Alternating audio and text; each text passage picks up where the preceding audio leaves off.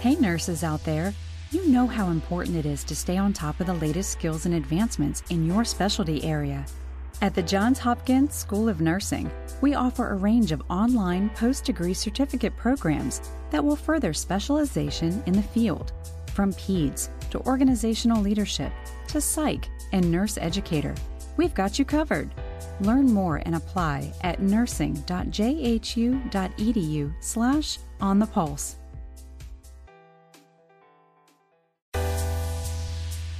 Hi, I'm Tamar Rodney, and you're listening to On the Pulse, a podcast from the Johns Hopkins School of Nursing. On this podcast, we take a deep dive into the experiences of frontline providers and researchers. We explore their insights and invaluable stories of how healthcare works in today's world. Joining us today is Dr. Marian Fingerhood to discuss a most timely topic, the opioid crisis, and where we are as a country in the fight to save lives from drug overdoses. Dr. Fingerhood is an assistant professor at the Johns Hopkins School of Nursing, a nurse practitioner in adult primary care, a clinical preceptor, and a nursing instructor. Her areas of interest are safe opioid prescribing, identification and treatment of opioid use disorder, and the support and education of nurse practitioners as they transition into their roles as primary care providers. Thank you so much for being here, Dr. Fingerhood. Thank you for having me. Great to be here. So, Dr. Fingerhood, over the last several years, we've heard more and more about the rise of overdose deaths, particularly as a result of fentanyl. And when we add the COVID-19 pandemic to this, it seems like the crisis has grown in severity. So my first question to you is, could you talk us through a little bit about what exactly is fentanyl and what does the current situation in the US look like? So fentanyl is a synthetic opioid, which is the predominant drug on the street. Even patients who have told me that they were looking to buy heroin, when we do drug toxes, they're actually fentanyl. It's been found to be mixed with cocaine, cannabis, Xanax, methamphetamines, and then most recently, Adderall. It's more than 100 times more potent than morphine and 50 more times potent than heroin. It is an FDA-approved drug for pain, and it has been used for that for more than 50 years. The more illicit form of this has been coming through over the last few years, manufactured, or the pieces are coming from China and from India, then shipped usually to either Canada or Mexico, and then formed into pills and then sent to the United States. You know, there's actually a website, a national website that looks at what a counterfeit pill looks like and what a real one does, and they are really close. So, you know, they're purposely making these pills look exactly like you would pick up in a pharmacy, but they're laced with fentanyl, and some of them are almost all pure fentanyl. That's what's particularly scary, is these pills are specifically made to look like the, quote, real thing. You know, we're looking at how bad it looks across the United States. The CDC estimated that in the end of 2021, over 108,000 people had drug overdose related deaths, and they tied about 44,000 of them directly to fentanyl. So we're here in Maryland, and from January until September of 21, there were 1,783 deaths. And if you want to put that into perspective, for all of 2020, there were 1,731 deaths and only 1,458 deaths in 2019. So I want to go back to a point you just mentioned, is that fentanyl is actually a drug for pain. And so it's important to note that it's not all use of fentanyl, which is considered having the potential of overdose, but it's the improper or illicit use of fentanyl. So thank you for pointing that out. It's a great drug for pain relief, usually done in the hospital. I had a C-section. They used fentanyl to help relieve pain during that. So it's not a drug bad in and of itself, but it's illicit uses where the problems arise. We have reports now that overdoses are the leading cause of preventable death among people ages around 18 to 45. This is incredibly above suicide and traffic accidents, also gun violence. How could this ever be possible? There really has been an increased use of illicit medications over the last probably 5 to 10 years. And according to the CDC, definitely the leading cause of death is unintentional injuries, about 38 to 40% of those in that age group. And many of them, unintentional injuries, are related to overdose. The people who actually overdose from medications that they've purchased on the street, especially in the light of fentanyl, these are not intentional at all. They are not taking these in looking to commit suicide. It is more to get the high, to get the positive effects from what they're looking at in the drug. In the past 2 years, it has been complicated very specifically by COVID-19. People are more using alone. There's that increased stress, anger, and sadness that has been related to the COVID pandemic. Illicit drugs are now being laced with fentanyl. People are not actually going out to look for fentanyl, but they are overdosing on it because they don't have anyone there to administer naloxone, which is the life-saving drug for opioid overdose. So I think what I'm hearing from you is obviously COVID-19 has made it worse due to the isolation factor. You're more alone, which increases your risk. But the flip side of this is what I would love to talk to you about, and that's the influence of social media. So again, because we are not doing as much face-to-face, and we've really seen an uptick in the use of social media, especially since the pandemic, but certainly it has been increasing in popularity over the years. There was a recent New York Times article that spoke about, especially young people, accessing drugs through a number of social media sites, things like Snapchat, TikTok, Facebook. The statistics are that about 90% of those pills that are purchased on social media are laced with fentanyls. And what they do is they put in a search looking for Xanax or looking for Percocet, and that search will lead them to a dealer. The dealer then makes the transaction with them, drops it off at their house. They take the medication. Most of the time, they never even see the dealer. Generally, it's the people are not looking for fentanyl on social media. They are really looking for Percocet and Xanax. The other thing that you'll actually just came about recently is not only are they putting it in Xanax and Percocet, but we actually saw 2 deaths of students at Ohio State just in May because it was Adderall that was laced with fentanyl. It's pretty common for students to reach out to try to get Adderall at the time, especially of end of semester exams. And there were about 40 reported overdose just with that batch of pills. What's really interesting recently is that those major social media sites like Snapchat, Facebook, and Instagram are already trying to change their algorithms to shut down those searches. There was up to 2 million catches in the last year and about 4 million just changing the pattern of where people were searching. There's also Twitter, TikTok, Twitch, and Reddit are expected to do the same thing to actually help prevent these connections to dealers through social media. So we're also talking about a particularly vulnerable group, and that is younger ages who we know are heavily using social media content. How do you think social media especially plays a role with the epidemic among this age group? As you were talking, that this is a very highly influenced part of our population. Their brain development isn't fully there. The way that they look at life and the world is very different. They're very easily influenced. It's one of the things that I have children that are in their 20s, and just the way they talk about social influencers and people that they see on these social media sites, they have a responsibility, those social influencers, but they also have had an awful lot of negative effects on people in this age group. And so social media, we clearly know, has some influence, but outside of social media, how exactly would you say this addiction starts? And probably more importantly, how does it continue? So I've seen addiction starting in a number of different ways.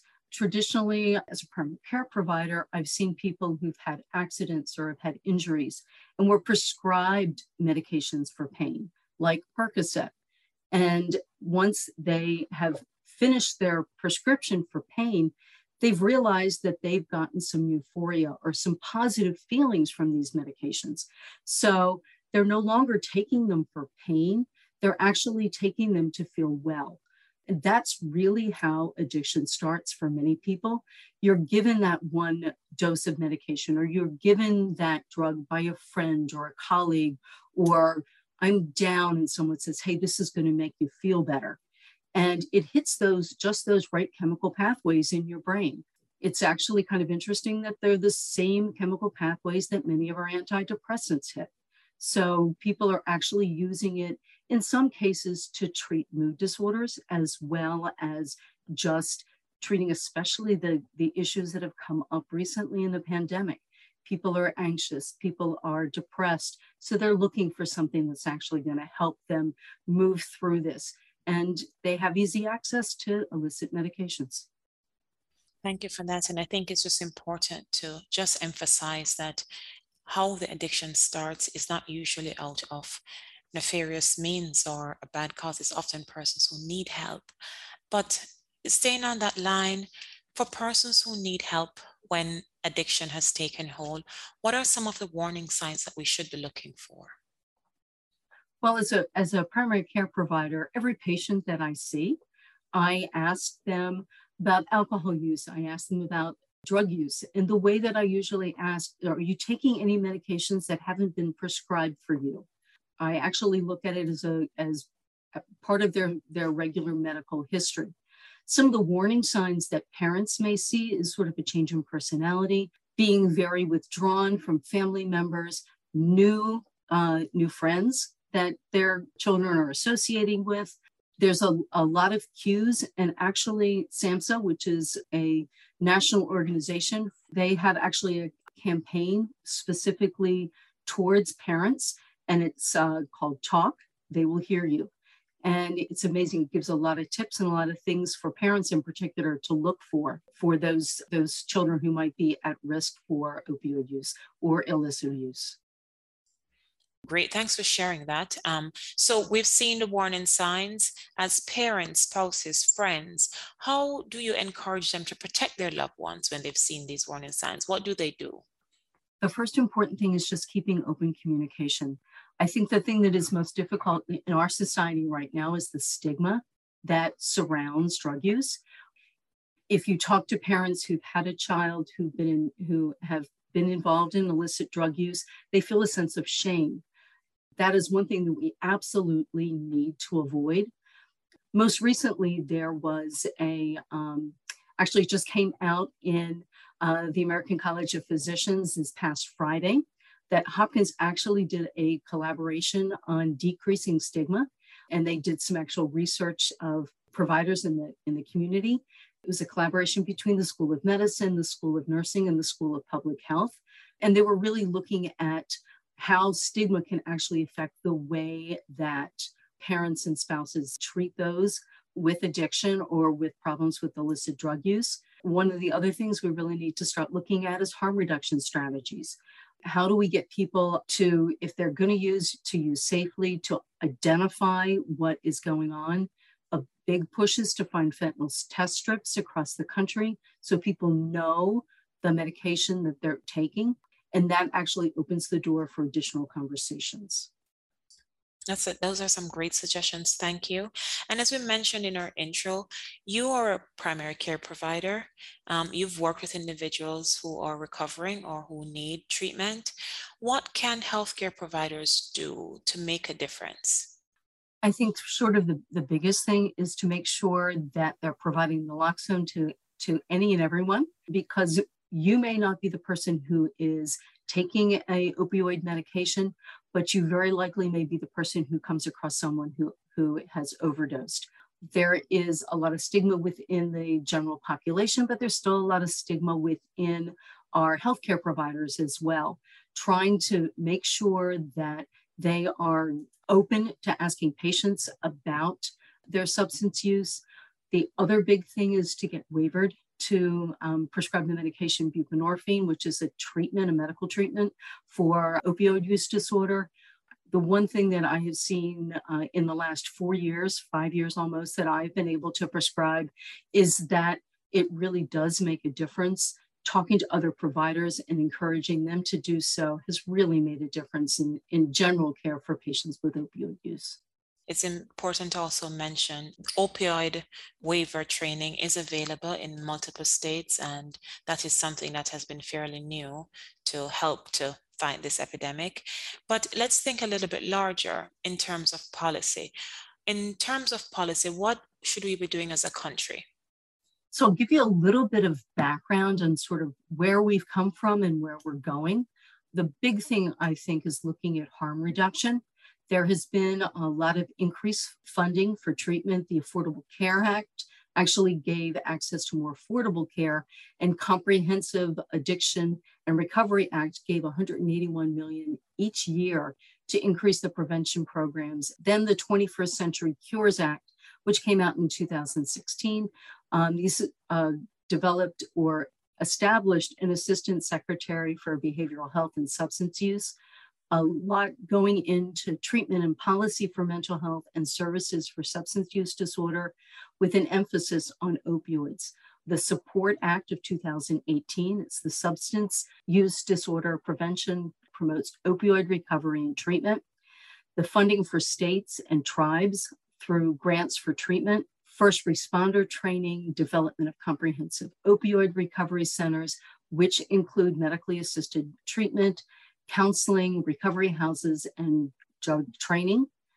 I think one of the biggest things that we really need to start looking at is decriminalizing fentanyl test strips. There are still states that consider this as part of drug paraphernalia. This is a major preventive effort. If you can test what you have been given or what you've purchased on the street, if it has fentanyl, you will absolutely prevent those really issues with overdose. Living here in Maryland, there's actually a brand new PSA. I've been seeing it on television all the time, and it's Before It's Too Late, Maryland. And what we're seeing is they're actually making sure that people feel comfortable calling 911. If you see somebody who's overdosed, calling this number and making sure that the person gets the help that they need, and it does not connect the person who overdosed with any kind of criminal activity, nor does it the person who actually called, trying to make sure that we keep people alive. We keep people alive so we can help them get treatment. You can't treat someone who's already died. There's also a great website, it's harmreduction.org, that really looks at how to decrease potential harm and to get people into treatment. Those are some powerful reminders and great resources that we'll be sure to share. You mentioned earlier that there is a resource from SAMHSA, and it's called Talk, They Hear You, which is also available as a mobile app. But in terms of if someone is listening and they are in a desperate situation right now, where would you suggest that they go for help? So there's a national hotline that is put out by SAMHSA, which is the Substance Abuse Mental Health Services Administration. The number of the hotline is 1-800-662-HELP. And the numbers that correspond to that is 4357. It's available in TTY, English, and in Spanish. There's also a way that you can access online treatment. If you have a mobile phone, you can text your zip code to 435748. If you're living within the state of Maryland, and it's something that you can look into no matter where you're living, is Maryland has a 211 number, or you can go online to 211maryland.org that will find a treatment center that is in your area. So nationwide, 1-800-662-HELP. And in the state of Maryland, just dial 211. Thank you for saying that. And so the message we're hearing is that there has been some work that's done for the opioid epidemic, but my goodness, there's still lots more that should be done. And I want to thank you for sharing your insight, Dr. Fingerhood, and thank you so much for being here today. We need to keep talking about this and raising awareness, because what we're doing is saving lives. It is literally a matter of life and death, and it's so important that we keep this topic front and center. Thank you so much for being here. Thank you, Dr. Rodney, for talking through this really, really important topic with me. And I absolutely agree. This is definitely a case of life and death. And we all have a responsibility to watch out for these things and to support the loved ones around us. Thank you. That's so true. And thank you to everyone for listening to this episode of On the Pulse. If you enjoyed this podcast, please share it with someone you know and subscribe through Apple, Stitcher, Google Play, or Spotify. You can also find us on the Health Podcast Network at healthpodcastnetwork.com/nurse. Be sure to also check out our On the Pulse blog and Facebook Live series. You can learn more about the Johns Hopkins School of Nursing at nursing.jhu.edu.